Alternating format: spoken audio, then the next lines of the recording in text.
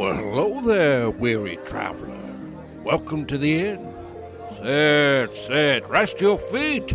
Why, it's a long journey on the road to Tarvalon. Have a cup of tea, or maybe a frothy ale. The light. Why, you're just in time for the entertainment. Here are your hosts, Tracy and Amber.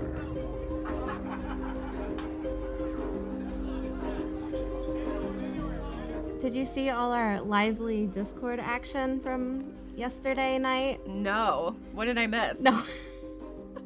All kinds of stuff. Josh was making smoked macaroni and cheese with bacon. How do you make smoked macaroni and cheese? How do you... In a smoker. Shut up.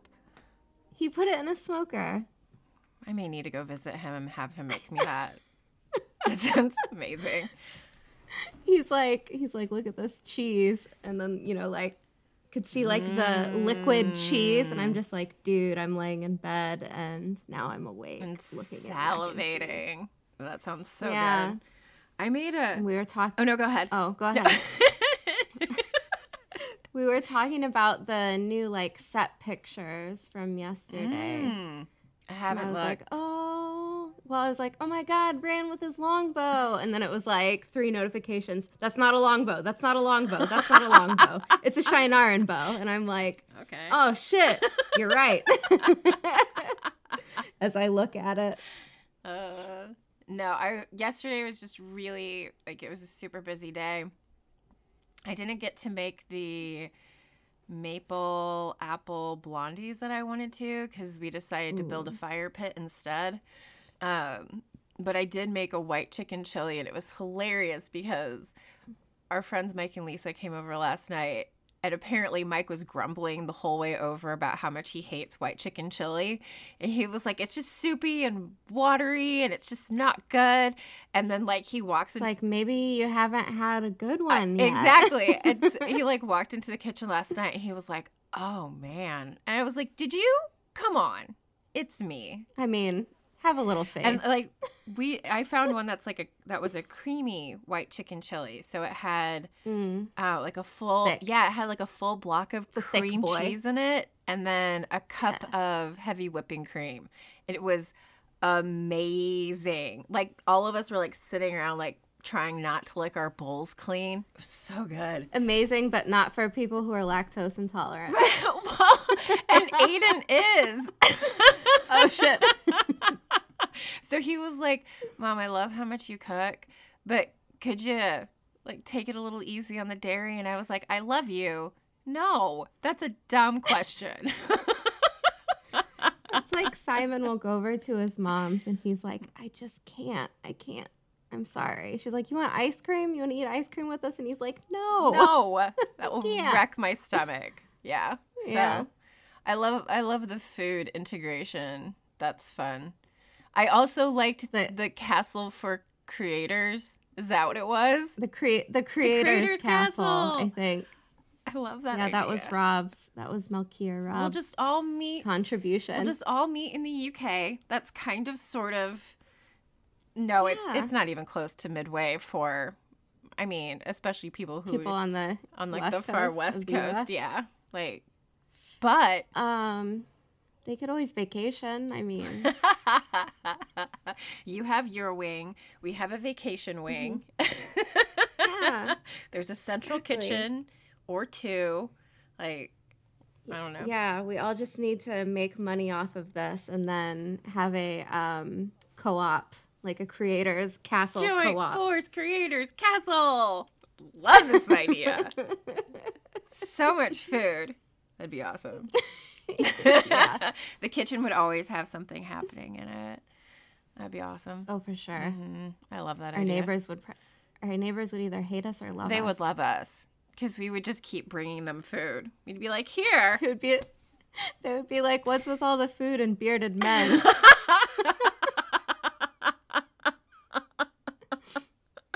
It's our own personal cult. The bearded men and food cult. Mm-hmm. Must be one or able to make the other. Oh. Yeah. In various ways. How funny. Sorry. It works both ways. I know, right? That can mean so many things. It's perfect. As is so much about what this is. What's wrong? Oh, nothing. I just lost my place. I do that all the time. Guess we're at the very top here. Okay. Mm-hmm. Should I start us out? Are we ready and raring to go? I think so. I mean, I don't know about the raring part, but yeah, me neither. It's still fairly early. I mean, it's almost 11, I guess it's not that early, but I'm just blaming daylight savings time. It gets me all messed up. Mm-hmm. That happens at a different time of year for you than it does in the States, though, doesn't it? Because we've had our obviously switch. If you guys, yours is already switched. Mm-hmm. Yeah, I'm trying to remember when it happened. Because we went off of it. Yeah, we were off of it, and now we're back on it. Interesting. I don't know. I don't completely understand it, which makes me feel dumb. Yeah. But that's okay. I have a bachelor's degree and don't understand how daylight savings works. They just need to get rid of it. My God, what's the point? Well, that's something I've heard too, is that it was originally suggested for farming. Like, that's the original Yeah, right. reason. If you want to wake up when the sun gets up, that's great. But, like, you don't want to come home from work and it already look like it's midnight outside, and then you're just depressed, like these people that live in the Arctics where they don't see any sun all day. Mm-hmm. Like, you get up, sit in an office all day, and come home and it's dark out. Yep. Not cool. No, I don't miss that. Like, I don't, from, like, a normal job, I don't miss that up early into work while it's dark and then leaving while it's dark again too. Yeah. Like, you just don't. Yeah. And I don't even really like sunlight, and that still bothers me. Yeah, right? I feel ya. I'm more of a vampire natured person when it comes to sunlight. You're a Jakar baby. Oh my God, which baby reminds Jakar. me, I have a photo that I need to send you that I took the other day. Arthur has these little plush animals, and one of them looks like what I would think a baby Jakar would look like. Baby Jakar season. I'm just going to send that to you. But we can get started too, because we probably should. Okay, I'll wait for you to send. Yeah. And then I'll start us off. It's really funny. There you go. Baby Jakar. I don't know what it's supposed to be, but... Oh, it's really cute. Right? What if baby Jakars kind of looked like that? I feel it. Yeah. It's fun. So. That's adorable. Yeah. I'm just looking at the tier reading room that I'm in for. It's the Weaves of the Wheel community. They just have like a chat room type deal. And someone just posted, I didn't realize how upset some people could get with the size of a man's bow. I'm just thinking, like, I had that exact same thing happen. No, nobody got upset, though. They were just like, that's not a long bow. Right. And I'm like, okay. I mean, they're clearly right. It's not, but... This community takes shit like that real serious, Amber. And now you know. Yeah. And now you know.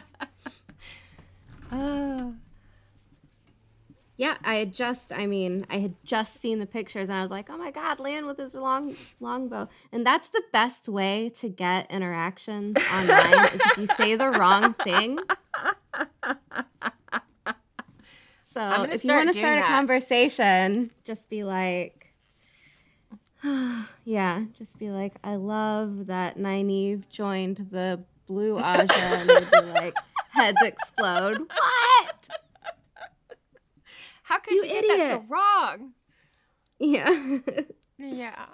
Or spell something incorrectly, a name. Mm-hmm. That's so funny. What a good idea. The next comment, people are obsessed with size. That's exactly what Josh just wrote on our Discord. He was like, size matters. Oh, hell. Okay, let's start. Okay, yeah, let's do it. Baby Jakar, longbows. Not longbows. Hello. Oh. Sorry. Hello and welcome back to a recap of New Spring. I'm here with my best friend and baby Jakar, Tracy. I'm here with my friend Amber. And this is The Road to Tar Valon, a Wheel of Time podcast recapping the books, uncovering fan theories, discussing the upcoming show on Amazon Prime, and unpacking the many intricacies of this incredible series. And today we are continuing our recap of New Spring chapters 17 and 18. We will be using the normal format, so it will be spoiler-free for the first half, and after our ad, it will be full of spoilers and our theories. We also have a couple of fun messages from our listeners, Shelby and Con. Thanks so much for leaving us messages, guys. We mentioned how much we love them, and we really do. So thank you for doing that. But you'll want to stick around to the end as long as we're not going to spoil or ruin anything for you, because we really want to avoid doing that. So with that, we are starting off on chapter 17, which is an arrival. Mm-hmm. And so I'm assuming this is about, it says in the books like a month later, Moiraine is starting to realize that the whole chasing prophecy thing is a lot more frustrating and boring. Yeah. And a lot less adventure than she had initially thought. Yep. And her skin is still tight from swearing on the oath rods, and she has saddle sores. Poor Moiraine. Poor Moiraine. She's going by the name Lady Alice or Alice. Mm-hmm. I'm not 100% sure how to pronounce that, but yeah. Alice? Yeah. I don't know. In my head, I always say Alice because that just makes sense to me, but... It sounds, just because it sounds like a normal name that I'm familiar with. Mm-hmm. But she's having tea in a house of mourning with a woman named Jareen Najima. Mm-hmm. And this Jareen woman has lost 3 of her sons and her husband in a barn fire.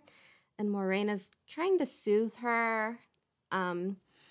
And as she's trying to soothe her, she's kind of internally wincing because her response is very cliche, and she's thinking to herself, God, I just, I sound ridiculous and this doesn't feel heartfelt, and she just wants to get on with her search, and she's not really feeling it from this woman.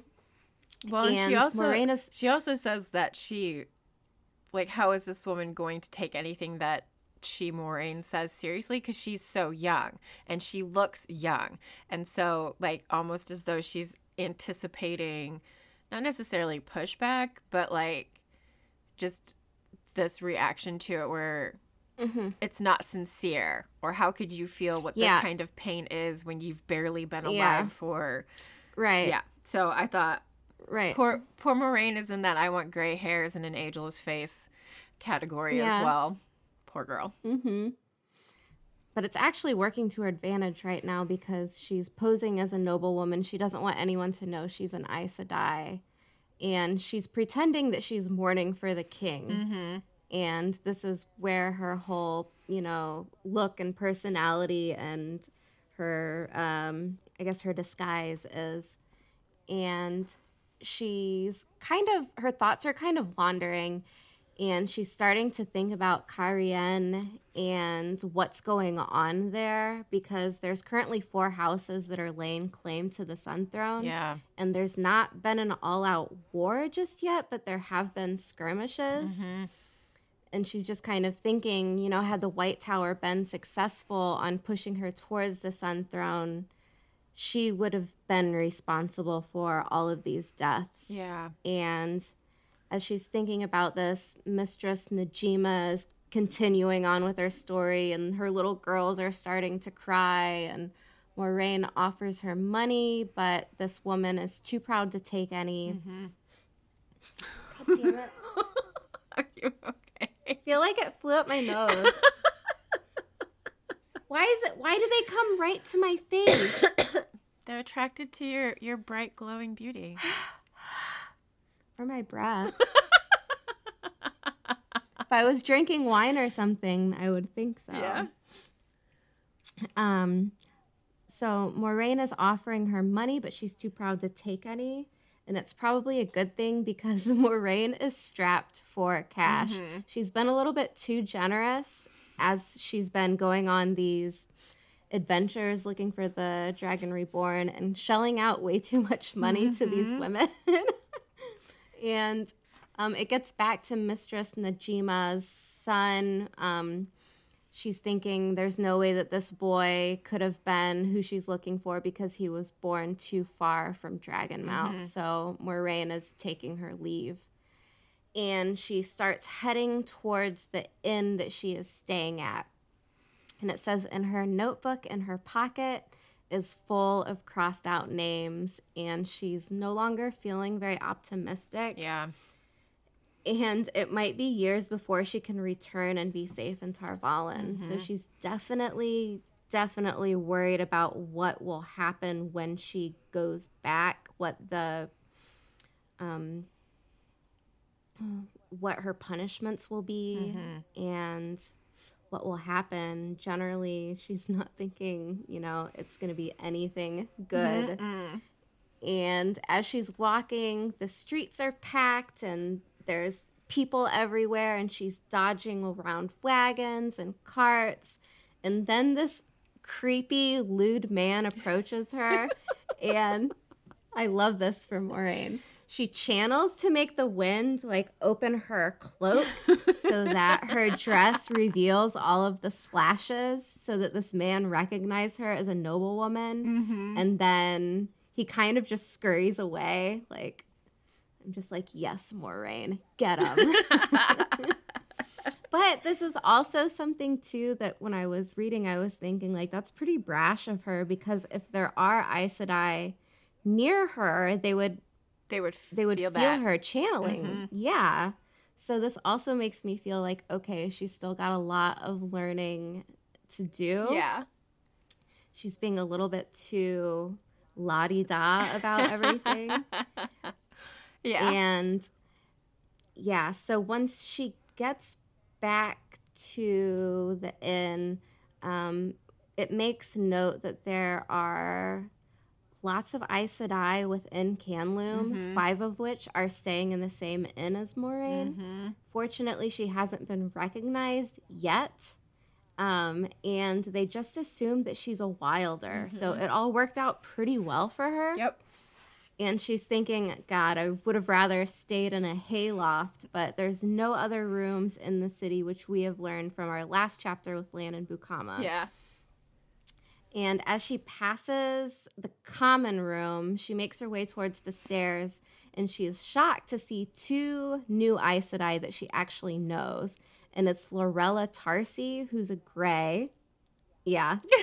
Tracy's holding her hands up to her face. And she taught Moiraine as a novice, and then the other Aes Sedai that is there is the former mistress of novices, Meereen Redhill. Yep. And Moiraine tells herself that they have no right to interfere with what she's doing in Canloom, and it's going to take some tricky maneuvering to figure out a way how to work herself out of the situation without word spreading back to the White Tower. And just as things could have gotten really bad, one of the original 5 Aes Sedai, it's Felana Bevane, who's a brown. She tells Laurel and Meereen that Moiraine is a wilder, but she refuses to be taken to the tower to learn. And I love this. Lorella and Meereen know exactly who Moiraine is, and they are totally amused by the situation that Moiraine has, played herself off in this disguise, and the other Aes Sedai don't recognize her. So they kind of just go along with it, and they tell Felana oh, just leave her be, And just as Felana starts to make a reply, someone enters the room behind Moiraine, and everyone freezes. And I'll read the quote from the book. "So, this girl does not want to be a novice," said a woman's voice from the stairs, a voice Moiraine had heard only once, 2 years ago, and would never forget. A number of women were stronger than she, but only one could be as much stronger as this one. Unwillingly, she looked over her shoulder. Nearly black eyes studied her from beneath a bun of iron gray hair, decorated with golden ornaments, stars and birds, crescent moons, and fish. Cadsuane, too, wore her shawl fringed in green. In my opinion, girl, she said dryly, you could profit from 10 years in white. Yay! Cadsuane is here. Yes. Fuck yes. I love Cadsuane. Yes. She's, I feel like you either love her or hate her. I don't know. She just brings so much to the story, I feel like. But anyways. She's got some, like, she's terrifying. She's a bit of a bully. And she's strong. Like. So strong. Yeah, and she's just. And I feel like if she was a male character, people would love her and just be like, yeah, she's such a badass. Yep. But I think maybe that she's kind of the snarky old woman. People are like, oh, God, she's annoying. She has her moments. She has her moments. Personally love her. And I love that they describe her with an implacable stare. And that Amerlins would step wisely around Cadsuane. Yep. And she tells Laurel and Marine to just, she's like, bring the girl. And so this is where I'm like, uh-oh. No kidding, right? Yeah.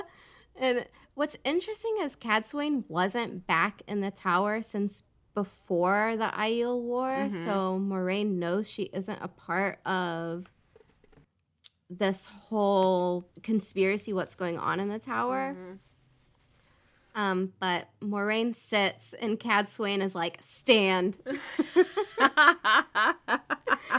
And Moraine thinks that there's something of Siuan in this woman, which I think is really interesting. And she says that Cadsuane had been born to command, where Siuan was born to lead.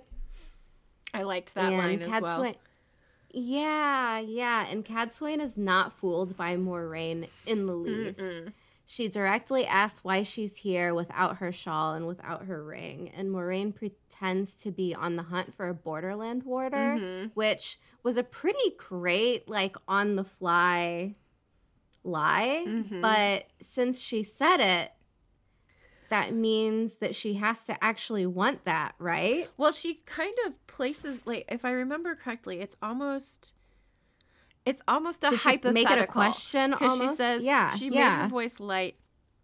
New sisters also seek a warder. I have not bonded mine yet. I am told Borderlanders make fine warders. So nothing in that is untrue. And it's like, she's very good at this. She's working her way around this, Aes Sedai speak very well. And I almost feel like I'm sure her and Moraine had talked about bonding warders earlier on, so we know that she, there's potential for that to happen, and we know what kind of happens in this book, so obviously. Yeah.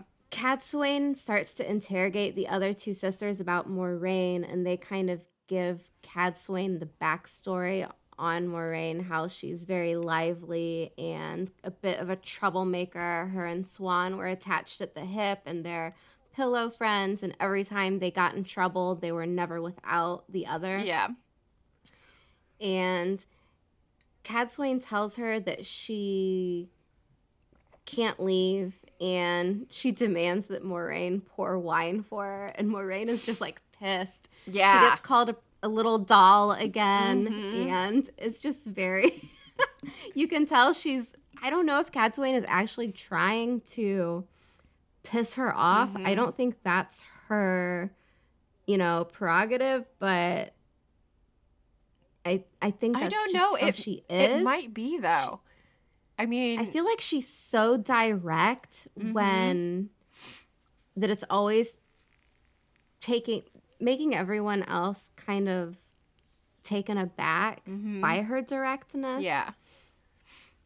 But that's just something that she's always like, no matter what. So we don't know if it's you know, like they're, I don't know, I'm sure you know some older person that's just kind of grouchy and oh no, wait, very direct. I am that older person who's It reminds me of this old man who lives on my street. He's constantly walking around the parking lot. And if I walk out with a cigarette, he'll be like, yeah, you know, those are bad for your health. And I'm like, yeah, I know. And then he just is like, well, it's your body or something. And I'm like, okay, you. But then again, like, he always smiles and waves. So he's nice just, and full of like advice. Or something. Yeah, it's just like an age thing. When you get to a certain age, you can just say whatever the hell you want, I guess. You give far less fucks the older you get.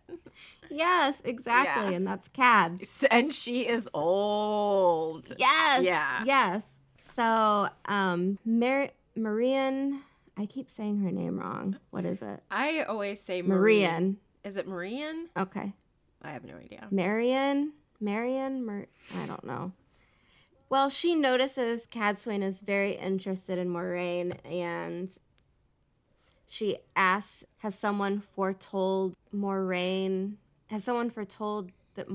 will be Amerlin one day, or something to that matter? And Cadsuane says, who knows how much longer she'll live? And all of the sisters are shocked. And Cadsuane is talking about herself, and she's making the statement, basically, I don't know how much longer I'll live. Right. And there aren't any more strong sisters in the tower. There's a handful. There's one that's kind of close to her, but as soon as she's gone, then there's a giant gap. Yeah. Yeah. And she wants to keep an eye on Moraine because she is so strong in the power. And Cadsuane makes the comment that we dwindle. So she seems to be concerned in the same way that Moraine is, with the fact that the numbers in the tower are slowly in decline, and it seems to be that there's just not very many strong channelers these days. And I believe her. I mean, I think that she's wise enough to be very serious about this circumstance. For sure. Because it is a problem. It's very problematic. So she says that this girl, you know, has strong potential and the tower can't afford to lose her, talking about Moraine. And Cadsuane wants to keep her safe, especially because of how dangerous things are right now and what's going on in the outside world. Yeah. And Lorella and Marian are to keep a watch on Moraine. And Moraine is pissed. She compares Cadsuane to an avalanche, which she kind of is. Yup. And Moraine says, I agree to nothing. And Cadsuane swiftly puts her in her place and tells her that she has a lot more to learn and that she lacks caution. She tells Moraine that she needs to do as she says, and she will be back to make sure that Moraine is in her bed. And Moraine is kind of left standing there wondering how much Cadsuane knows about the search, and just kind of the coincidence of all of these Aes Sedai meeting up where she's at, what's going on. Yeah, there's a lot going on right now, so... And that's where the chapter ends up. Yeah, and Moraine is really not happy at the end of, like, her mind is like thrown into turmoil because all of her plans have been ripped up, and like Cadsuane called her a pretty little doll, which we know like already pisses her off. Yeah, like she's like, why are you calling me a doll? I mean, that sounds a little whiny, and I'm stamping my foot for Moraine, but maybe that's how she feels on the inside too. I don't know, but like that's definitely, she is not happy. I like how Cadsuane left her standing holding the pitcher of wine and just like walks out, and Moraine is holding the glass and just like chugs it. Like, God damn it. Drains it. This woman. Yep. Don't blame her. Yeah. That feels like, I feel like this is one of the things that we hear a lot where like someone, I think maybe it's, I don't want to spoil something, but being picked up by like the scruff of the neck and shook around. Like, I feel like that's how Moiraine feels after this whole Cadsuane thing. Yeah. And Moiraine and Laurel are not happy that they're going to be like kind of sort of babysitting Moiraine now too. Because Cadsuane shows up, she's the strongest, so there's the deference issue. So everyone has to basically do as she says. So Cadsuane showing up has put everyone in a foul mood. Yep. Yeah. And so then we start chapter 18, A Narrow Passage. As we said, Moraine's pissy. She is not happy that this is the way that things have gone. And she, like, at the end of the last chapter, she had grabbed her cloak and she was heading out of the private dining room, and she's getting ready to like walk through the common room. And as she does, she's thinking, man, I really wish Siuan was here. I miss her. She is so skilled at figuring out puzzles, and I could lean on her. And she happens to look up at the door where a woman peeks her head into the common room. And Moiraine misses a step, and in the book she says, wish for something hard enough and you could think you saw it. But no, it really is Siuan! Yay. I was not expecting this. I was not expecting this. I didn't think we would see Siuan until maybe the end of the books, if we saw her at all. Exactly. I was like, well, Adventures with Moiraine and Siuan are done. That was fun. Like, but to have Siuan show up this early again, like, it really only has been a matter of months. So where am I? 2. Yeah. And 3. 3. So Siuan recognizes Moiraine, and like she nods up the street, indicating that Moiraine should follow her. Obviously, Siuan does not want to come into the extremely crowded common room, and Moiraine follows Siuan until they reach an alley that seems to give like a more remote place for the two of them to be able to sit down and talk and catch up. Like this is gonna be fun. But as Moiraine is following Siuan, she's worrying, like, what in the world could have made Siuan leave the tower? There's a very... Yeah, what drove her? Yeah, because, I mean, what were the chances that the head of the Blues Eyes and Ears, who has taken Siuan under her wing, was going to let Siuan leave this soon after kind of claiming her? So Moiraine is like, what is happening? And once the two of them are together in this alleyway, Moiraine was shocked to see that her friend was truly afraid. And in the book... Yeah, Siuan's like trembling almost. She says, nothing frightened Siuan, yet fear glittered in those sharp blue eyes. So Siuan is shook, and... My baby Siuan. She's got... This hurts me. She's got good reason. Poor girl. So Siuan demands that Moiraine tell her that the boy has been found and that he can be turned over to the tower with 100 sitters watching him. And, of course, Moiraine has not found him. And Moiraine tells Siuan there's been no luck locating the boy as of yet.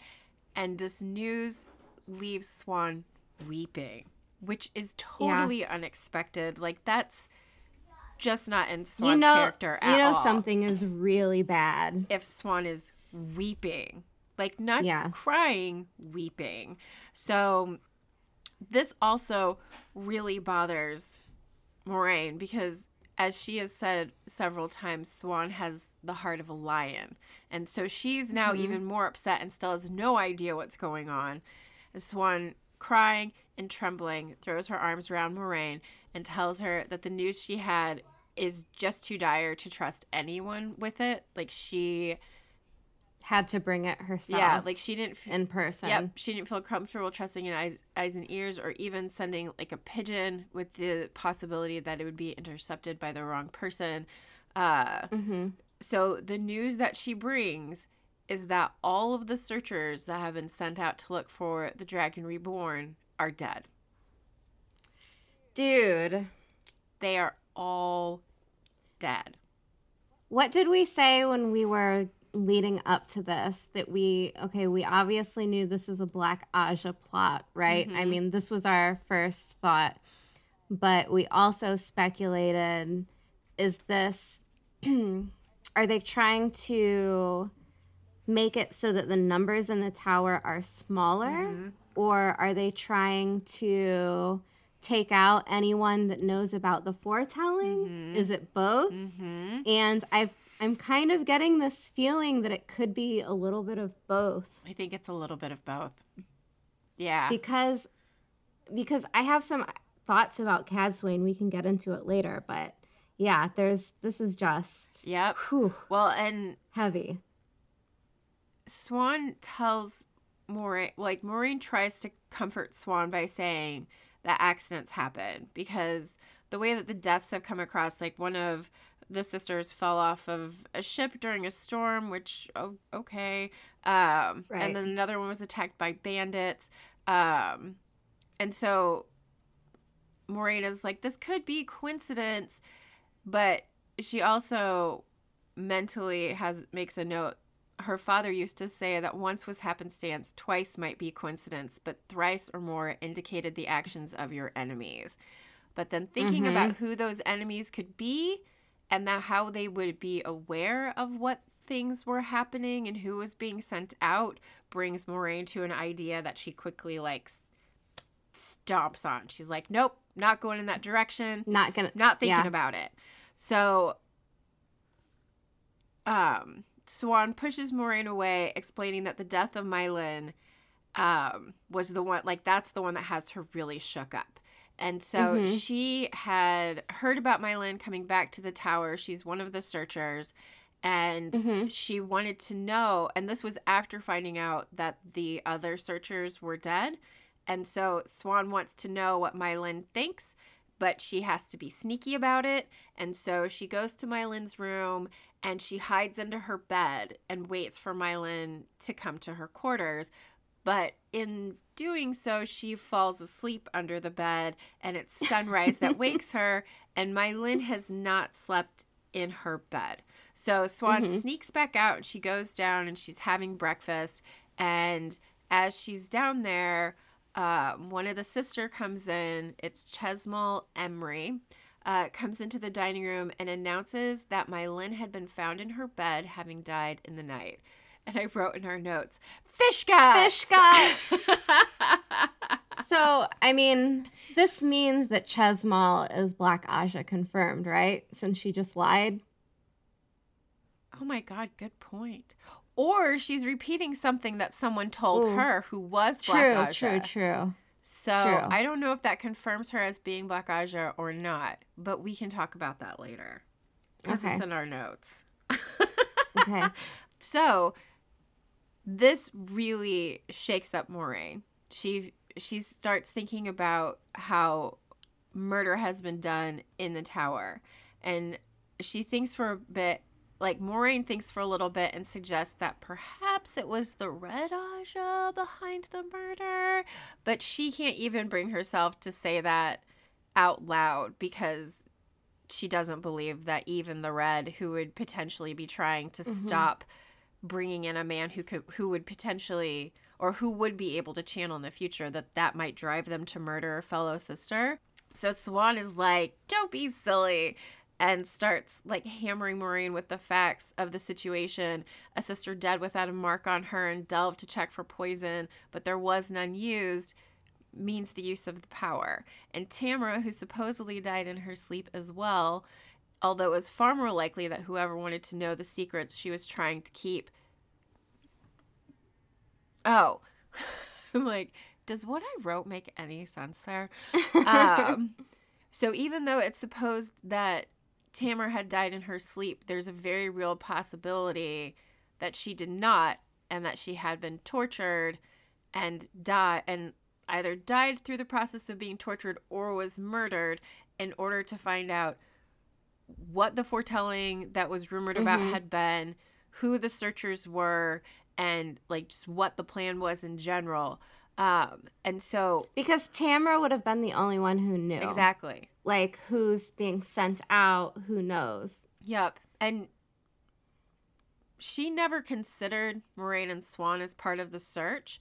So Moiraine and Swan were never, and we kind of talked about this in earlier episodes about how, whether she realized it or not, Tamara had created super secret searchers who no one would know about. Because, I mean, they are the one who are sent to these individual Aes Sedai to, like, tell them that Amyrlin wants to talk to them, and they're going to know what it's about. Right, with the added benefit that they had not yet been risen to the shawl, so if asked point blank about it, they could lie. Yeah, she could say those are... So no one suspects that the two of them know anything. Yep. So I like how it's kind of like layers within layers, and they're secret searchers, and no one knows about them. But hammering home these facts, there's really only one conclusion, and that is there is a Black Ajah. Dun, dun, dun. Dun, dun, dun. And I mean, of course, we're not surprised by this because we hunt for Black Ajah everywhere. Because they are everywhere. But, so all of these women are dead. Swan's shook up. Before leaving the tower, she goes and slips a note under Tyrion's. Is that how you say her name? She's the current. Yeah, maybe. I think so. I like that. She's the current Amyrlin. There's just so many S's. So many. Siren, Swan. That's all I've got. There's more. I'm the hippopotamus. My rhymes are bottomless. And I'll stop. Sorry. Flight of the Conchords. Love that show. So she's the current Amyrlin. Swan actually wrote in her left hand so that she could disguise her handwriting so no one would recognize it in the event that somehow Siren isn't the person who receives this message, which is totally likely. Or in case she can't trust Siren. Exactly. Because at this point, who do you trust? And for Moiraine and Swan, they know it's just the two of them that they can trust now. Like, everyone becomes suspect to them. So Moiraine remembers all that, like, after all of this stuff comes out, Moraine's like, oh yeah, this weird shit just happened at the inn that I'm staying at. Cadsuane is here. I know we all thought she's dead, but she's not. And she's here at an inn and is like demanded that I stay here and travel. And so we need to make a plan. And so they make a plan that involves Moiraine or Swan leaving to go ahead to Chachine, and that Moiraine will meet up with her. So Moiraine comes back to the inn, and she finds out that... Oh, so first off, because there are things that I want to say about this too. But later, because it's kind of spoilerish. I hope I remember that I want to talk about this later. Anyway, as Moraine's heading back towards the inn, there is a man who's coming out of the inn, and she sees a woman's shawl-covered arm, but it's dark enough that she can't see the fringe, kind of waving the man away through the doorway. And that's all she catches. But now she's like in Black Ajah mind frame. So she's like, who was that? Was the guy leaving a dark friend? Because he could have been. Like, she's all kinds of freaked out.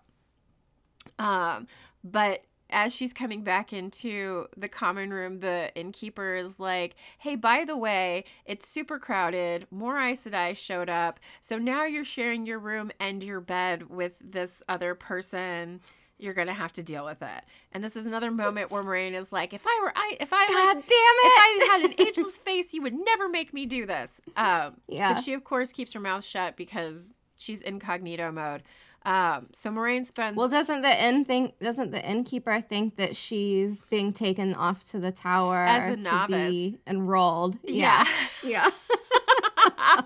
Shit. Which is so funny because she's already done that. Been there, done that, done. Yeah. Moved on. So Moiraine spends a miserable night having been forced to share her room and her bed. And she stays there until Cadsuane checks in on her in the morning.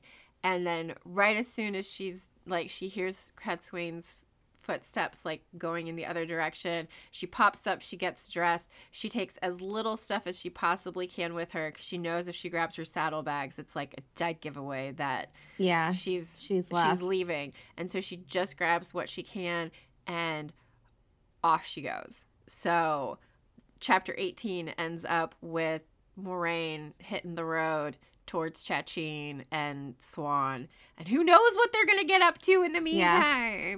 She's such a little escape artist. I love it. She's like, you think you've got me cornered? No, you don't. Nah. Leaving, bitches. Because she's like, I mean, that's just it. It's really similar to what Lan goes through earlier, where he's like, yeah, he could have his purse stolen, but it wouldn't be a big deal because he could just go get more money. Mm-hmm. And she has kind of the same thought where she's like, she doesn't have to take all of her stuff with her because she was super smart and has these letters of rights already in her pocket. So all she has to do is take a couple pieces of paper and boom, more money. Which, man, I want letters of rights.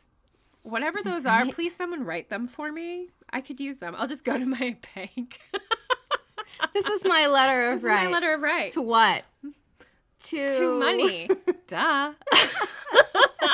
What else did you think I would want coming into a bank? Should we go ahead and take our break? Yes. And then Okay. Yeah. Cool. I love break time. Okay. Break time. Gonna keep everything going. I will call you in just a moment. Okay, cool. Perfect. I'm wearing my headphones the wrong way. I always have to check mine. There you go. That's better. Yeah, it's I have you and Rob have matching headphones. That was so funny. That was so funny. It was like, my cord is just so long, and I was thinking, yeah, my cord is pretty long too.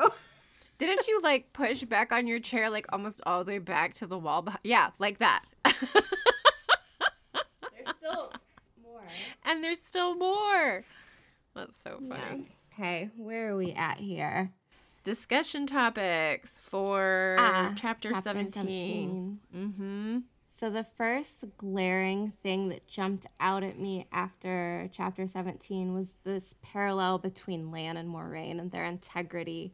How she was so reluctant to give in to the Sun Throne plot because of the chance of people being killed because of it. And that was pretty parallel to Lan's one-man suicide mission into the Blight. Yes. Yeah. Like, he's very reluctant to do anything that would potentially put other people in danger. And, I mean, is there really anything much more dangerous than going into the Blight and fighting against it? Yeah. You know, I completely understand his hesitation in wanting to do that. Yeah, and Moiraine, like, taking Egwene under her wing as soon as they leave Emond's Field, and she's starting to kind of teach her about how to use the one power, and Lan taking the boys under his wing and teaching them, you know, like anything can be a weapon, you know, the slingshot can be a weapon, these bows you carry around can be a weapon, and I like that. And it's kind of nice that we get to see this before they've even met yet, that they do have similar personalities in a way. Yeah. Which, I mean, I imagine would be really important in choosing your warder, is that your goals align. It's kind of like a marriage. Like, you want to have the same tolerance for specific things. And they both come from nobility, so they also have that in common, which is interesting. Yeah. There's no shortage of cash between Lan and Moiraine, it seems like. Yeah. Although, I wonder if Lan gives up his lands in Shianar after he becomes a warder. I don't know. Yeah, I don't know. Maybe we'll find out. The other thing was, I was laughing about the name of the inn Moiraine is staying at, the Gates of Heaven, because last week it was the Blue Rose, now it's the Gates of Heaven, and do they just not sound like brothels? Yes, they do. The Gates of Heaven. The Gates of Heaven definitely sounds like a brothel. Yeah, listen to some of these inns within the Wheel of Time. The Happy Throng, the Tipsy Gelding, the Wandering Woman, the Yearly Brawl. I love it. I love these inn names. That's such a fun thing. I wonder how he came up with all of the names for the inns.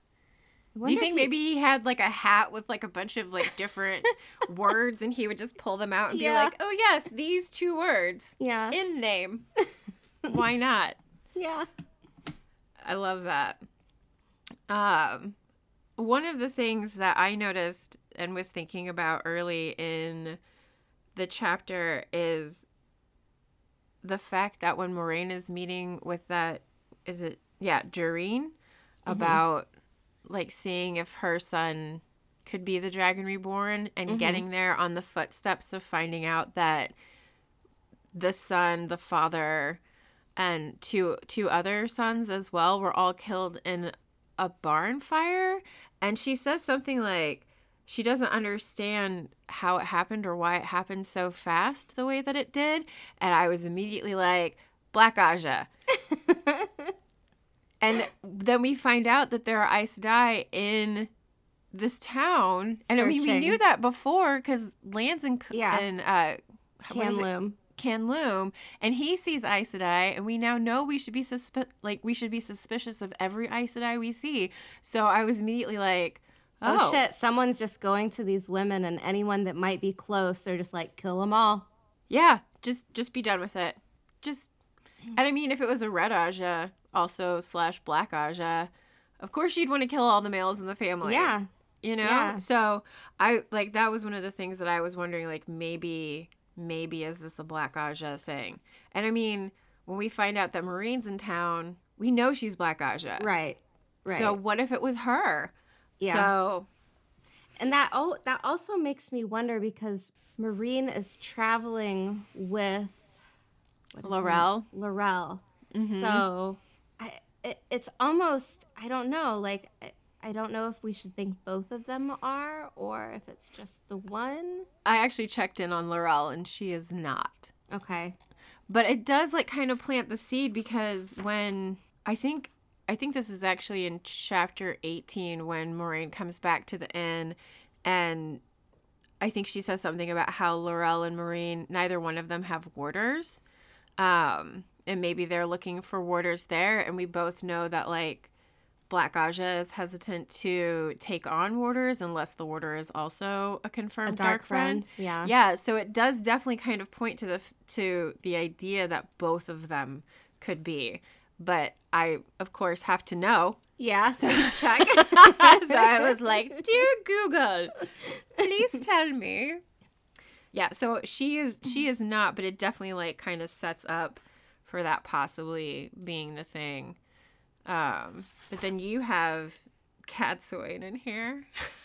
Yeah, you I think you wrote just how much of a legend she is and how she shows up in the main series. Mm-hmm. And I pulled this quote. Again, it's hard not to just pull quotes out of this I know, book, right? But Cadsuane says, "You will take great risks in your life if you live long enough. You already take more than you know. Heed carefully what I say and do as I say. I will check your bed tonight, and if you are not in it, I will find you and make you weep as you did for those mice. You can dry your tears afterwards on the shawl you believe makes you invincible. It does not." So something that's kind of funny, though, is that she says you'll dry your tears on the shawl you believe makes you invincible, but she's not wearing her shawl. She's not even wearing her ring. So I wanted to be like, Cadsuane, what are you talking about? But I think it's really funny how Cadsuane has no regard for etiquette, how she just speaks her mind. And first off, she brings up the fact that she might not live much longer. Because of her age. Yeah, and that's a total faux pas among Aes Sedai. It's something you don't speak of. And then on top of that, she talks about strength and the one power. And everyone is just like, what the fuck, woman? Like, it's just, it makes everyone super uncomfortable. Super uncomfortable. I like how Moiraine says she can see some of Swan in Cadsuane. But I also was thinking, what's funny is I see a lot of Nynaeve in Cadsuane with this disregard to, what's you know, how a Aes Sedai should act, and that kind of just reminded me of Nynaeve after she takes her test for the shawl, and she goes straight to, I forget the name of the woman who had bonded, who Moraine put her bond with land. Myrelle? Is it Myrelle? Is it? No, maybe. I don't remember. I don't remember the name, but how she shows up and she's like, listen here, you little hussy. I've got one night before I'm an Aes Sedai, and I will, like, pummel the shit out of you unless you release Lan. And I love how Nynaeve she has no regard for what is deemed proper Aes Sedai ways, and she will do what she wants. And I think that's funny considering how much Nynaeve just can't stand Cadsuane and the majority of their chapters together. But I think, too, the other interesting thing about Cadsuane showing up is that it's saying a lot of people thought she was dead, but then she shows up before the Aiel War, or for it, I guess. And just that she's like a force of nature, someone to be reckoned with, totally formidable. And I think that she said Carrion would be the strongest after Cadsuane. And after she's gone, then there's a steep kind of drop off. Who the next strongest would be. And this also brings us back around to the women that are being taken out in the tower. And I'm just curious I want to look up how strong some of the searchers were, because if Tamra gave this to, like, her oldest, most trusted, some of the ones with, like, strong power and whatnot, I'm just wondering how that all adds up. If it's just purely taking out the women that knew about the prophecy, or if there is something more to it, just because we've talked about how the whole institution of the White Tower is kind of they've got major flawed. Flawed. They've got major problems. So yeah, it's just ripe with, And Kareen is one of the searchers. She's one of the searchers that then Siuan tells Moraine has been killed. So now this person who does have a similar strength to Cadsuane is gone, and now you have that steep drop between, and Siuan and Moraine aren't even at their full strength yet. Like, they're still slowly building up to the strength that they will have. And I think she says that the other person that would be in line with them is almost as old as Cadsuane is. So again, bringing up age and strength and kind of being like, how long will she live as well? So I know that she says, like, one of the things that she says in the chapter is we dwindle, and it really, oh God, it's almost like she's speaking to Moraine, like, me and you, like, we are in danger, is what I got from it.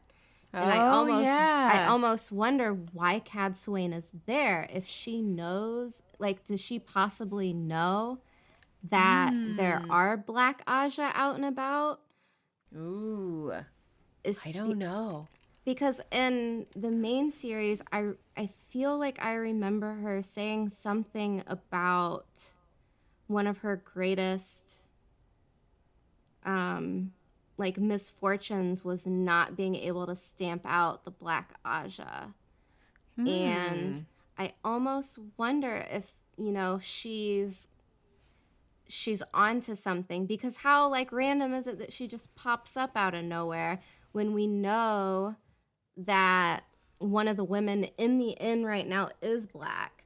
So very curious. Very curious.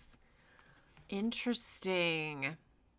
And too, what's funny is how Cadsuane is, like, telling Moraine, like, you need to stay safe. You need to be more careful. You're putting yourself in danger.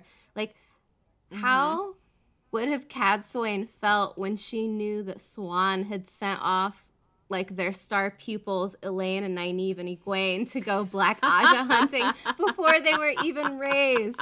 She would have had an aneurysm. No kidding. Sheesh. Yeah. Yeah. I just really enjoy Cadsuane. I love the point of views that we get with her. Like, I'm in Path of Daggers right now, reading through this series.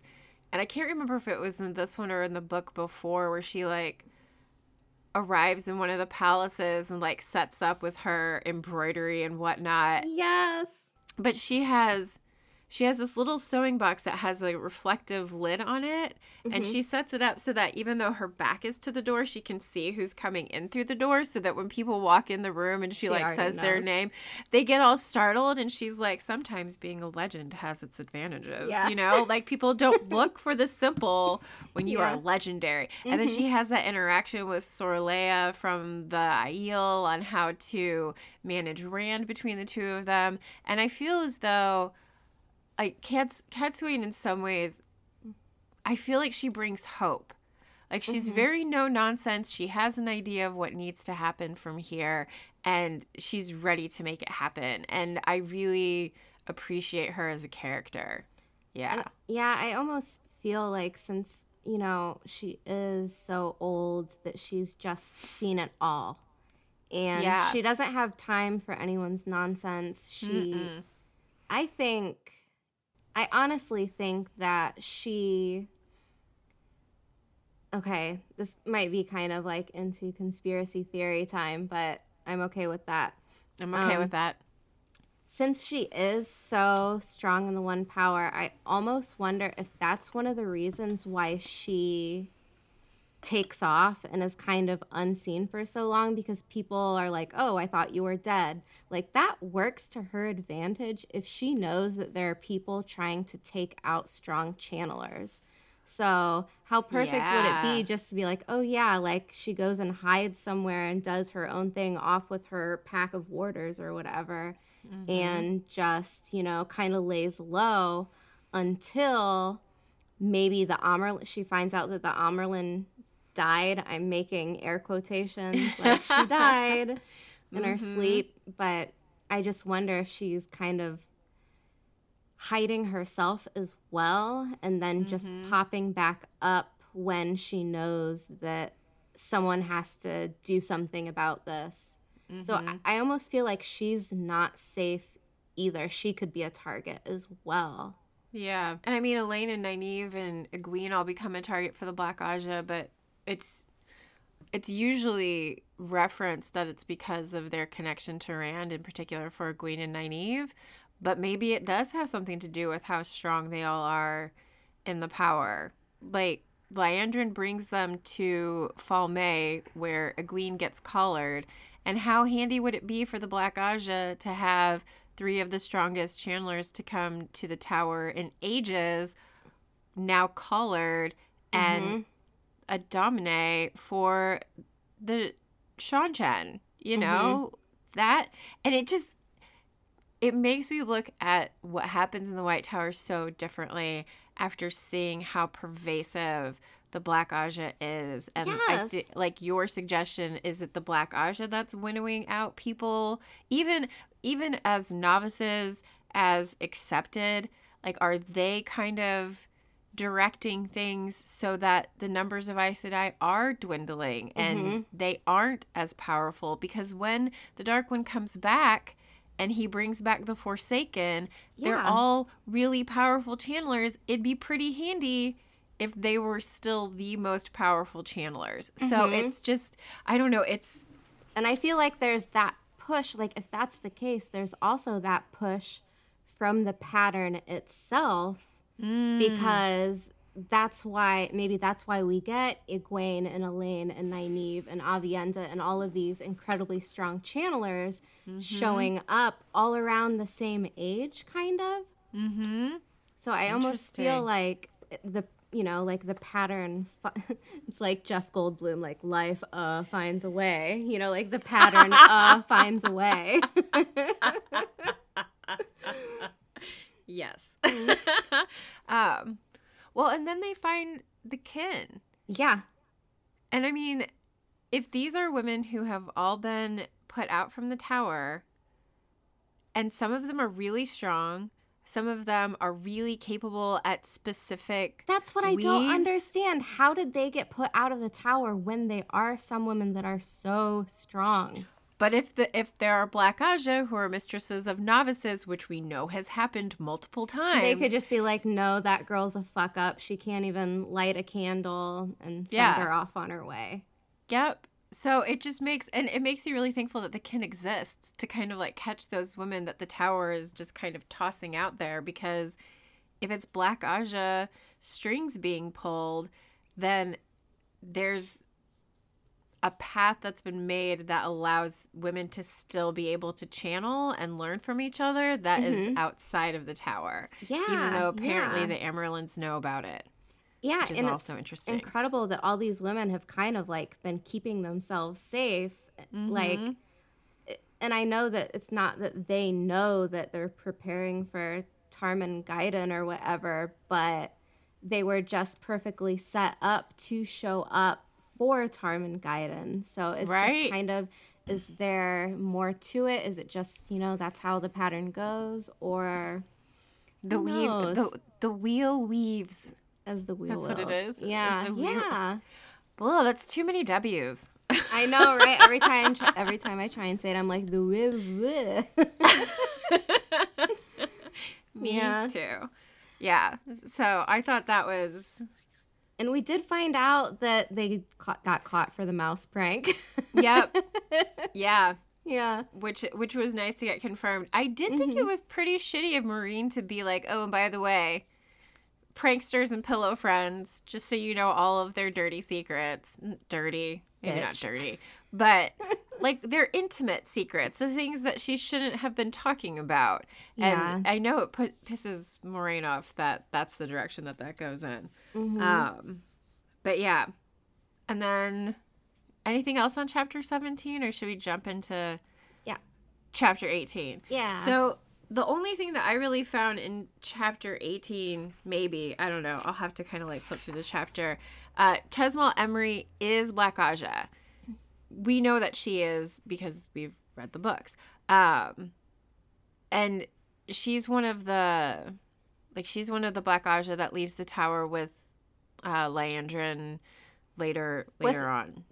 Okay, the group that had taken the ter'angreal. Or, okay. Yes. Yeah. She was part of that initial group. And she is the sister who comes in and makes the announcement about Mylan's death. From the wiki, it does say that Chesmal had been involved in the torture and murder of Tamara and Mylan. She was yellow before she became black. And she has almost a talent with a capital T for stopping people's hearts, which is kind of creepy, but is she a yellow? Is she a yellow? She was yellow. She was yellow before she became black. So I was wondering if the person who came in and announced Tamara's death had been Black Aja, and so I went back and I looked it up, and it wasn't, but it is Rima Galfrey, who had also been a yellow sister. And she is one of the Aes Sedai captured at Falme. And she is also the Aes Sedai that asked Egwene to remember her name after the Seanchan had renamed her to Pura. And she's a character that kind of comes back with the Seanchan name. But I think that that's really interesting that here she is as an Aes Sedai, even if it is like just in that brief moment. But that's what made me say that it doesn't necessarily confirm her as being Black Aja when Chesmal comes in. Well, go ahead. If Rima Galfrey was also yellow, isn't it possible that Chesmal killed Tamara and then told Rima, or Chesmal told Rima, oh, we found her dead in her bed, and then Rima goes off to tell everyone. Yep, because she doesn't know it's true. Yeah, she doesn't know that it's not true. Yeah. So, which, I mean, yay, Robert Jordan, for putting in all of these intricacies. It just makes it so much, it makes it so much fun. And I do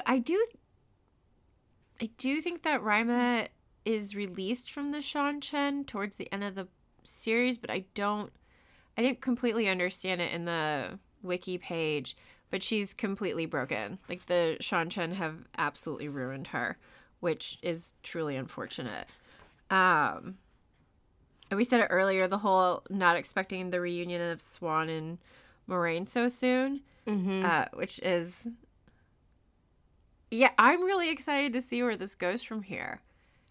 Will Moraine have met and bonded Lan by the time they get to Chachin? Will she meet him? Because they're basically going to be on the road at pretty much the same time. Right. And I actually found out something when I was looking up this chapter on Google. My favorite place for all things research related. The man who's leaving the inn is Rhine. Because they said he has bells in his hair. Yep. And he's leaving the inn. We know there's a black sister in there, and we have our wonders about Rhine. See, yes. What if? What if he is trying to set up Lan to be killed? Right.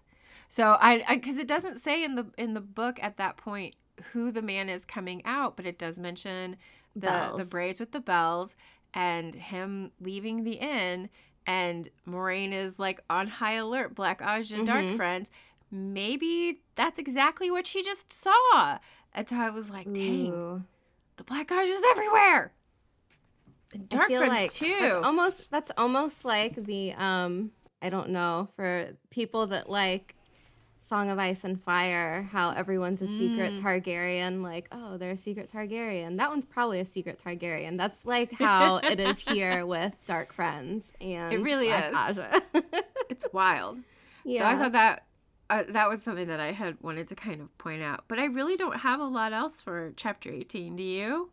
The only thing that I was going to say is something that I thought was, kind of amusing, was that Moraine goes from thinking Cadsuane is probably the scariest person possible to be face to face with, and then literally 2 seconds afterwards, any thought of Cadsuane being intimidating is just dropped because she realizes the Black Aja is a thing.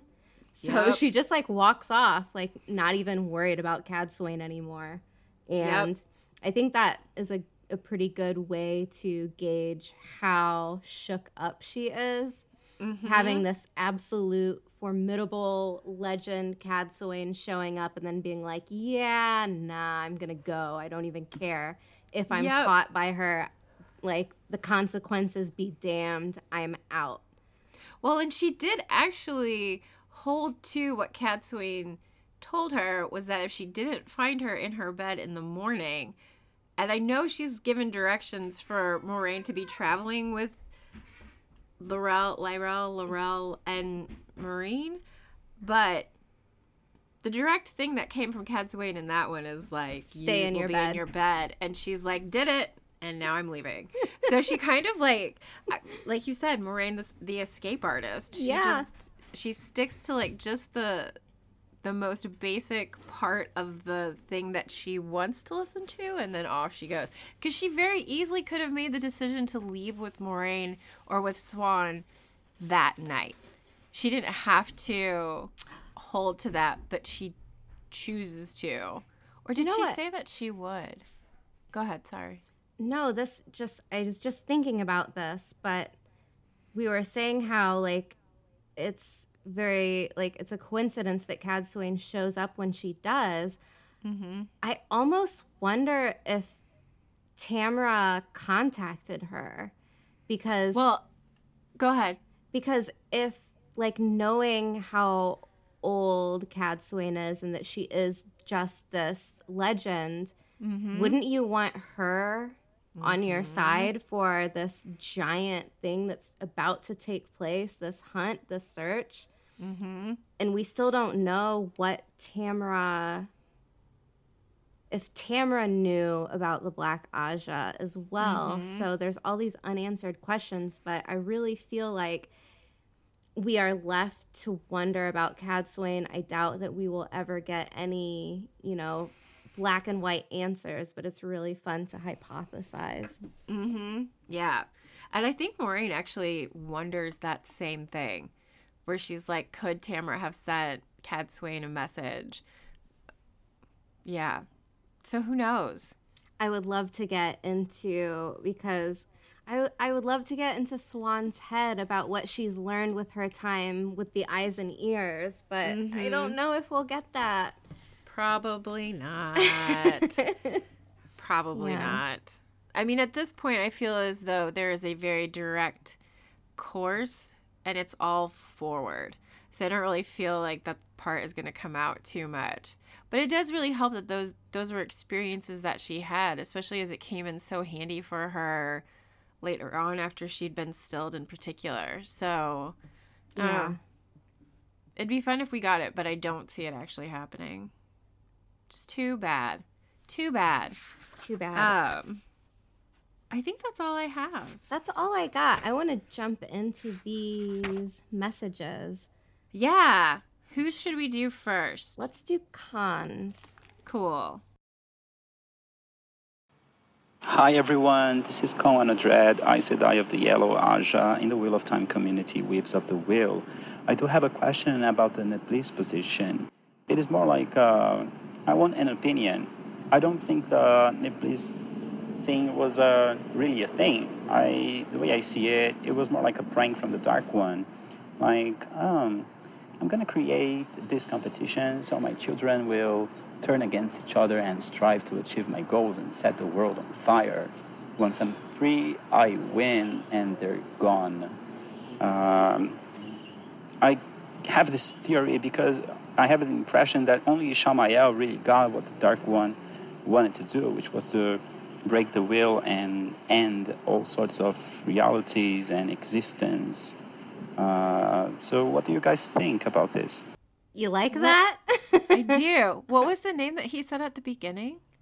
Khan Anadred is his name for Weaves of the Wheel. Okay. I don't know if I caught the question. What's the question? It wasn't so much of a question as just kind of like how we think if we like his theory, basically. Okay. And I think it's a really good idea, because I initially had wondered, with this whole Niblis position, because it just creates almost more problems than what it's worth. And it does. I think that he's on to something, because the Dark One doesn't give a shit about any of these people. He's not really going to I don't think he's going to put any of them in positions of real power after everything is said and done. I feel like if the Dark One wins, there's really nothing left. But yeah, I think it's a definite possibility.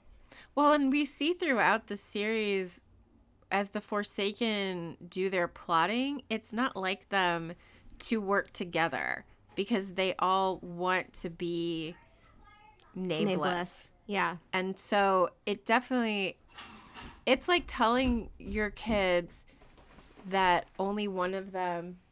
Hi. Can you please be done? I will be done shortly. Aw. Did you hear him? I heard him whisper. Please be done. What a kid. But it's like having a bunch of children and telling them only one of them gets this thing. And in order to get that thing, they have to like fight everyone else. Yeah. Yeah. And so it really...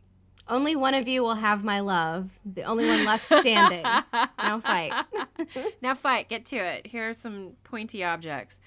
Yeah, I think that has merit. I think that that's a good suggestion. And two, they're also all of the, well, not all, but the majority of all of the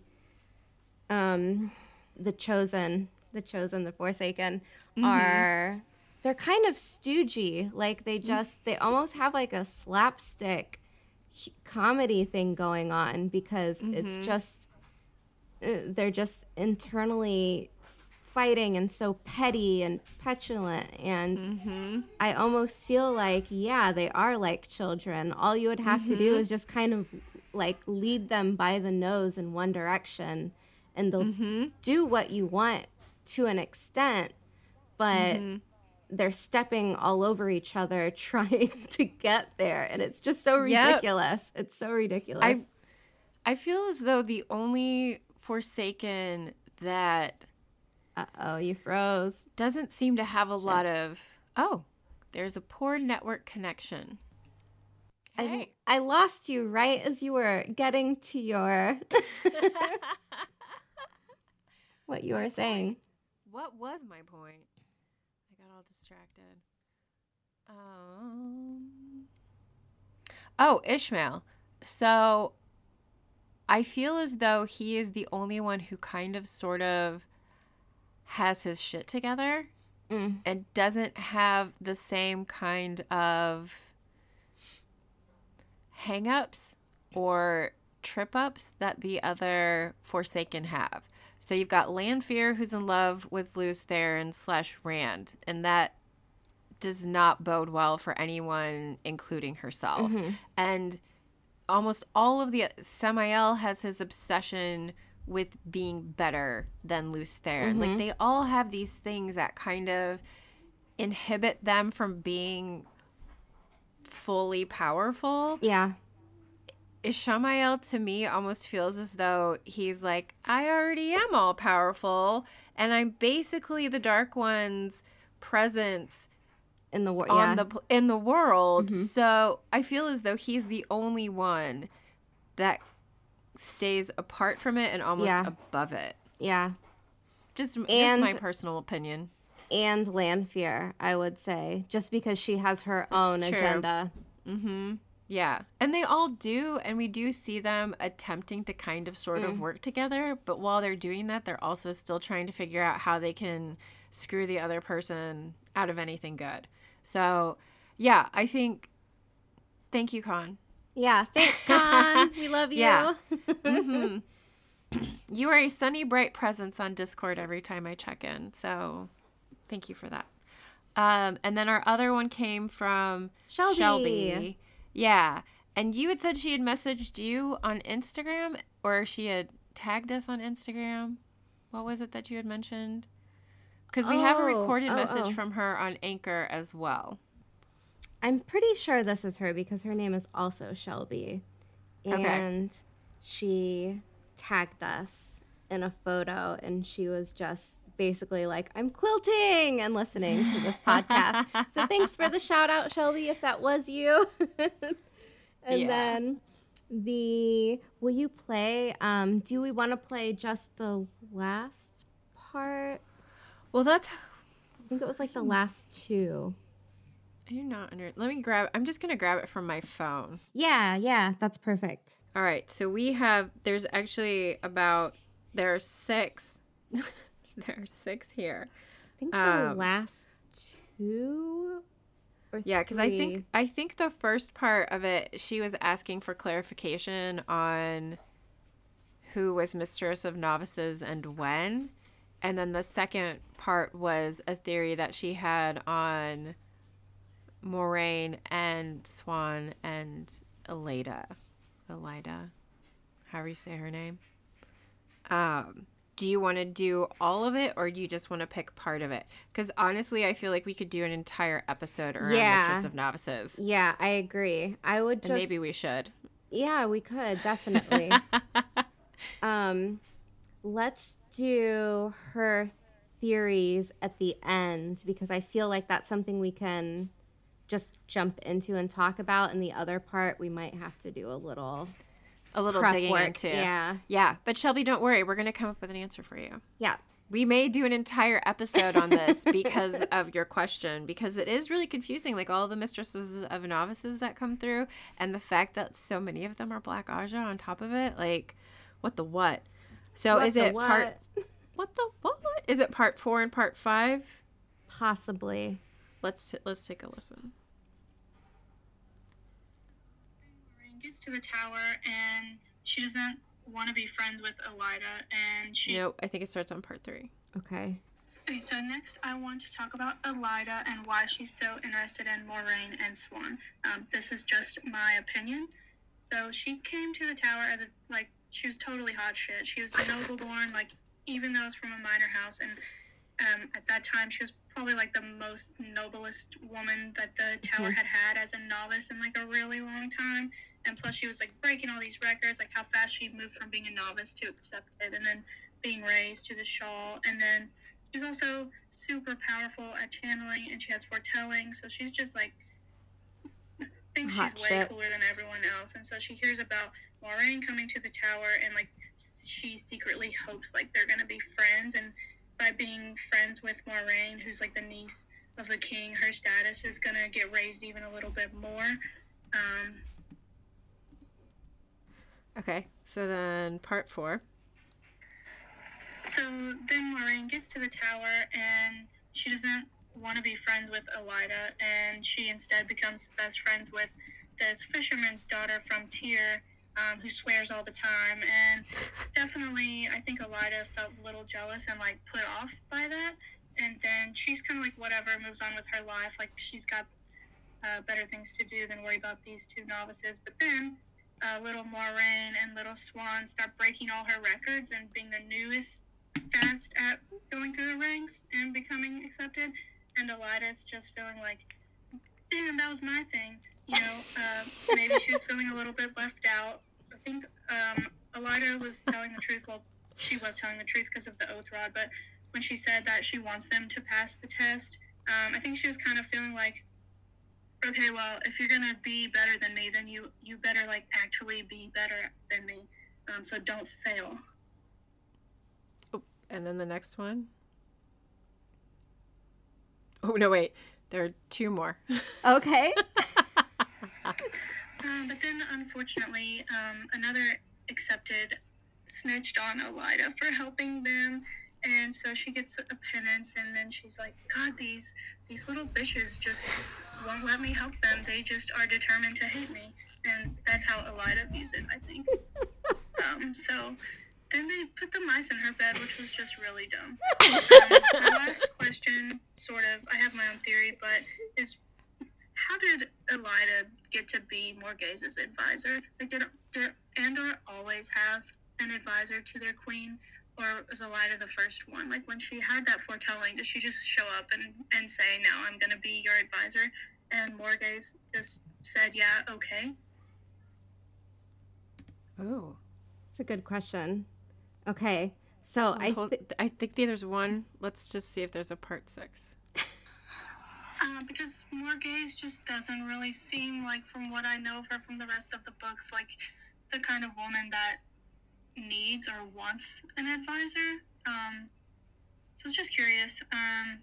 Maybe I'm thinking she, since she has a little trickle of the power, maybe she knew that her daughter Heir would be able to channel, and so she's knows that one day her daughter will be the queen. Maybe she's accepting this Aes Sedai advisor to warm the country up a little bit to having an Aes Sedai as their queen. Maybe she's playing the game of houses, the long game a little bit, setting Elaine up to be accepted by the country. I don't know. That's kind of my theory. Let me know what you guys think. First off, those are all great. I'm dying at referring to Elida as thinking she's hot shit. Hot shit. Yeah. When I heard that the first time, I was like, yes. Yeah. Shelby, thank you. That was awesome. And I totally get that feeling from Elida as well. Mm-hmm. Just that she's got a chip on her shoulder. And like you said, maybe it really did come from a place of wanting, a friendship or something, and kind of going back and forth between, are these girls going to accept me? Are we going to have something in common? Is there something that we can bond over? And then just getting completely shut down. Yes. And for a fisherman's daughter. Yeah, that's such a great point. Yeah. Elida would have driven her absolutely crazy. Yeah. Would have driven her crazy. Yeah. And I could totally see why she would. I thought that was brilliant. I'd never thought of that before. That connection. And then what was the other thing that she had asked? The Morghese and Elida situation. So I've been kind of wondering, like, wasn't Katara advisor to the Andoran Queen beforehand? Because it's mentioned in the series that several nobles or noble houses have advisors, or even monarchs have Aes Sedai advisors. Mayene always has an Aes Sedai advisor. Tyr doesn't, of course, because they hate anything that has to do with the One Power. I believe Andor traditionally did have. I think so as well. Because it seems as though it's been like a centuries-long practice for the daughter heir to go to the tower to be trained at the tower, and for the first prince to go in and train with the warders. Yeah, because so it seems as though they have like this really long-term relationship with each other. Yeah, because that was something, I mean, that was why Elaine was sent in the first place, just because it is tradition, and that's the same reason Morghese was sent. Mm-hmm. And then it's the tradition and the shared but stuff. The shared stuff. But yeah, that's really that also makes me wonder, you know, even if Morghese wasn't trying to set up some long game where she was trying to warm the nation up to having an Aes Sedai seated on the throne, then it's possible that she was just, I don't know, maybe like hoping possibly that she, okay, so Morghese has a little bit of a talent. She can do a little bit, but not much. And yeah, and it's possible that they already knew, because Elida's there, they would have already known that Elaine has great potential, so they would have sent her off. So even if she's not trying to play a long game and warming up the nation, she would want Elaine to be as well trained as possible, because I mean, the only thing that could be worse is her being kicked from the tower like Morghese had been.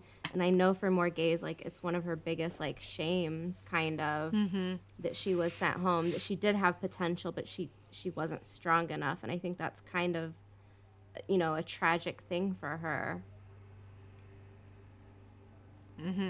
Yeah. And she has a lot of pride in Elaine for how fast she makes it from novice to accepted. And it's almost this, especially as the series goes on and Morghese has that break with the tower, she still feels pride in what Elaine is able to accomplish. And isn't she part of the group that takes Elaine to the tower? Like, I feel like she left Caemlyn at that time and traveled with Elaine and almost behaved in a way, and this is totally in line with what we know of Elida. Right. Oh, kind of presented Elaine like this trophy, like, look what I have brought to the tower kind of thing, because she's so strong. So I feel as though, like, she didn't get what she wanted with Moiraine. Yeah, but being maybe attached to Andor. I could definitely see that with Elida, and that would totally make sense with her feeling kind of slighted by Moiraine. And she's just kind of like, well, whatever, I'm going back to my high seat advising the Queen of Andor, so na, you know?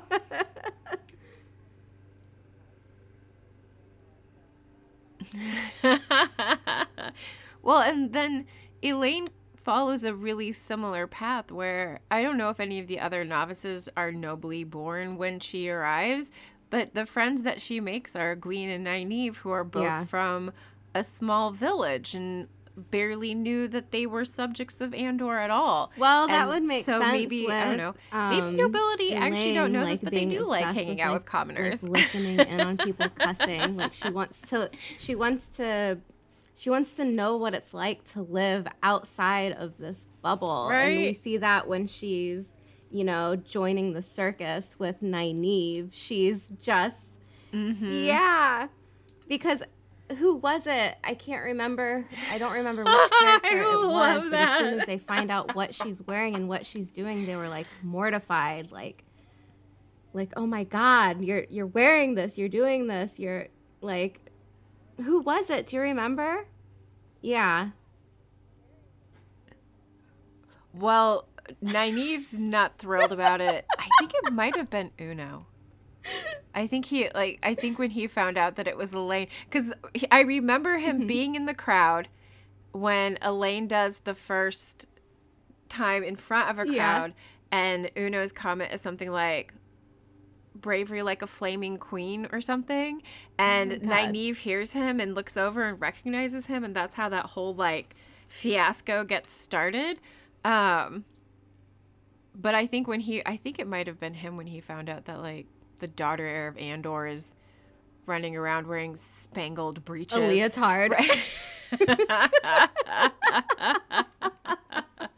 Like, dang, that part was so good. I know some people don't necessarily like that part, but I loved it. I thought it was hysterical. Yeah, me too. It was some of the funniest chapters, and then when Uno shows up, it just gets that much even better. Him trying to count out like how many times he can curse per sentence.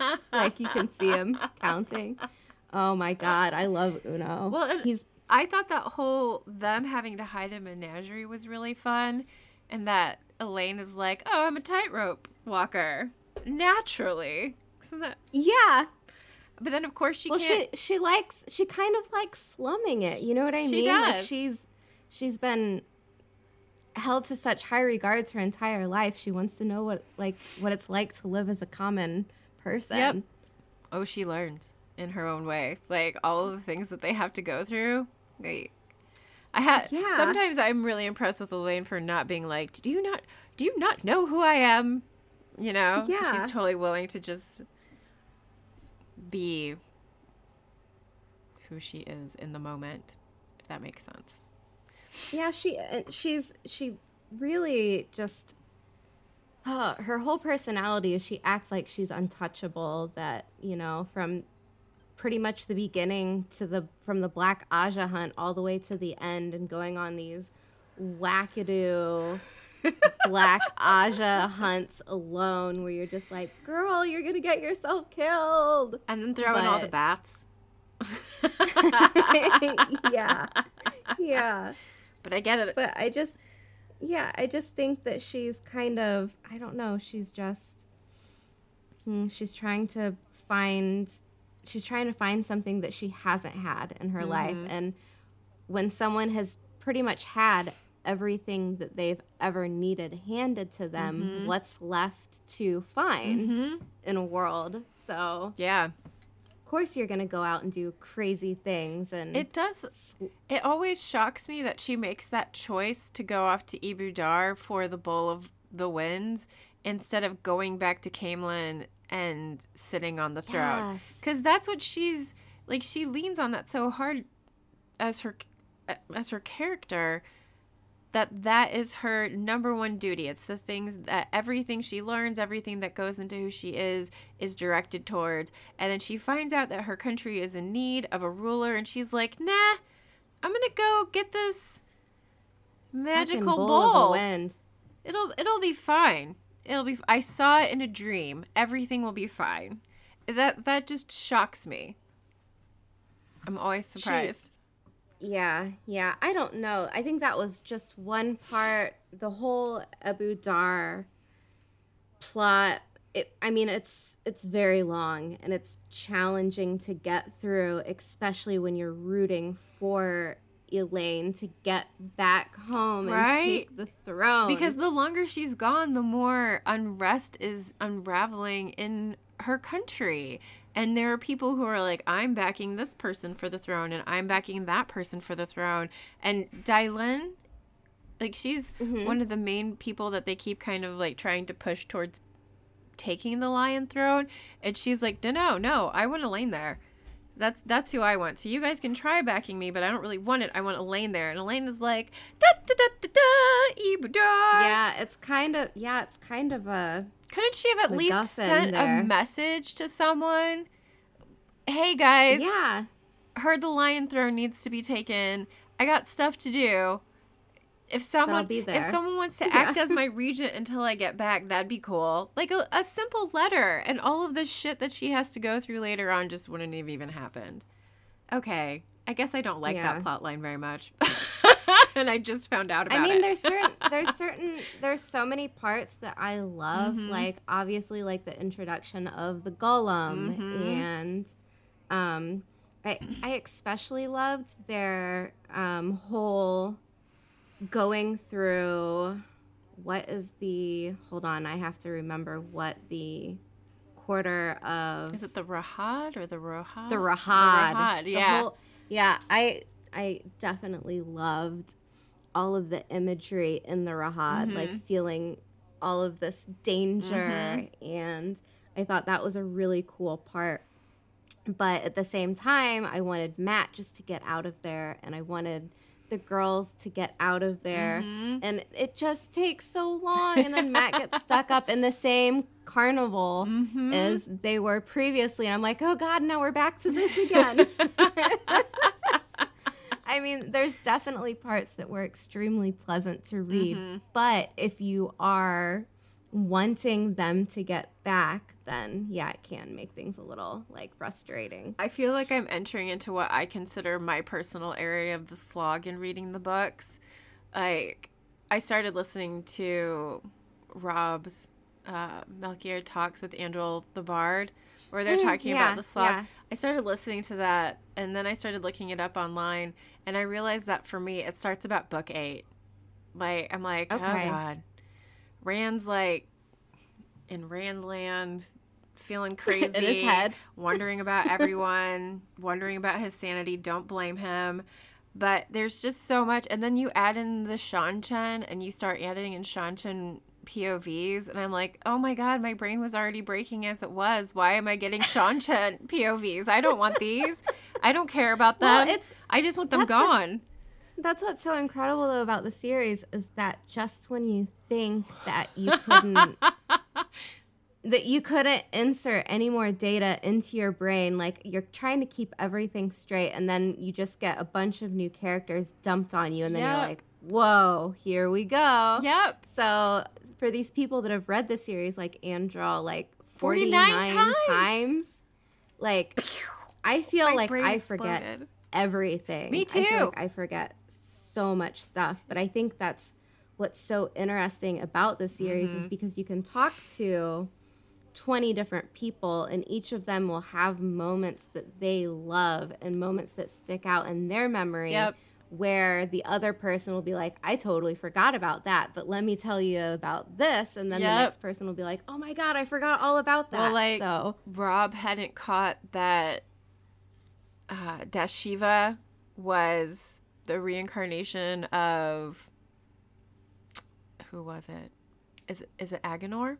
It is, because we were talking about Agenor and his creations during our Shadow Spawn episode, and like he hadn't caught that Dashiva had been Agenor, who's now reincarnated as Arengar. It's one of these. It's one of the two. Like, I keep getting that mixed up with something from Lord of the Rings. Well, Halima is one, and then Dashiva is the other. But I mean, I'm sure, I don't remember how many times Rob said he's read the series. I know I still read it, and I still have moments where I'm like, oh yeah, I totally forgot about that. I also have a real shitty memory.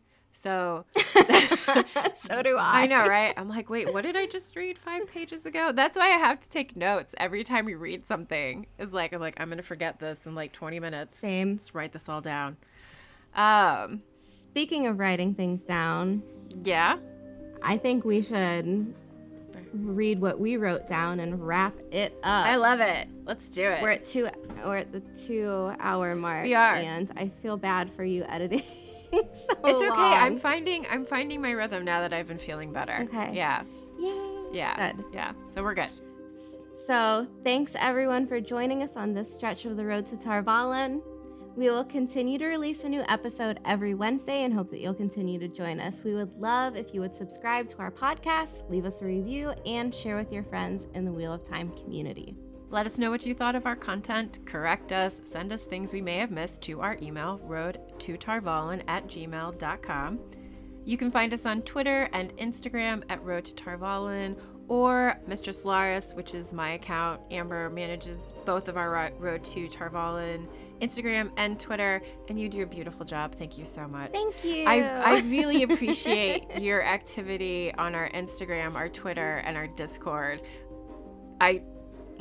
You're brilliant. I love you. I haven't gotten sick of it yet. So. I'm so grateful for that, because I get kind of, I don't know, I have anxiety, and then I'm like, what do I say? I'm going to say something stupid. Okay, I'm only going to do this for 5 minutes. I'm going to walk away from it. That's going to be it. I think that's the thing. I just assume everything I say is going to be stupid, so I don't care. Well, it comes across as brilliant and witty, and I love it. I love when I get to catch up on what people have been talking about. You're welcome. Let's see here. Yes, and if you have the Anchor app, you can leave us a voice message like Shelby and Con did, and we can use it in upcoming episodes as long as you're okay with it. If you don't want to leave a voice message and you want to contribute, you can always send us something on Instagram, Twitter, or join us on Discord, where we can actively have conversations with you. I believe the best way to find the Discord channel is on Amber's Twitter page. Yeah, and again, just shoot us a message on anything, and we can just send you a link as well. Mm-hmm. So easy peasy. There's a whole channel just for food. So if you happen to like food, yeah, that's our most active. It really is. Channel on Discord. I mean, I'm not gonna lie. It's really fun. I'm so thankful that we have it. So if you don't like food, for one, why? And two, maybe it's not the right fit for you. But if you do love food, it totally is. And we have several other channels. There are spoiler-free ones and spoiler content ones and content creator ones. And it's been beautifully set up, and it's been really fun to check in on what's happening there. Creators Castle. You're here. 2020. At our Creators Castle. 2025. Do you think 5 years from now? Yeah. Creators Castle. We'll have a Creators Castle. So until next week. Thanks for joining us. Safe travels and walk in the light. Bye. Bye. Good wrap up.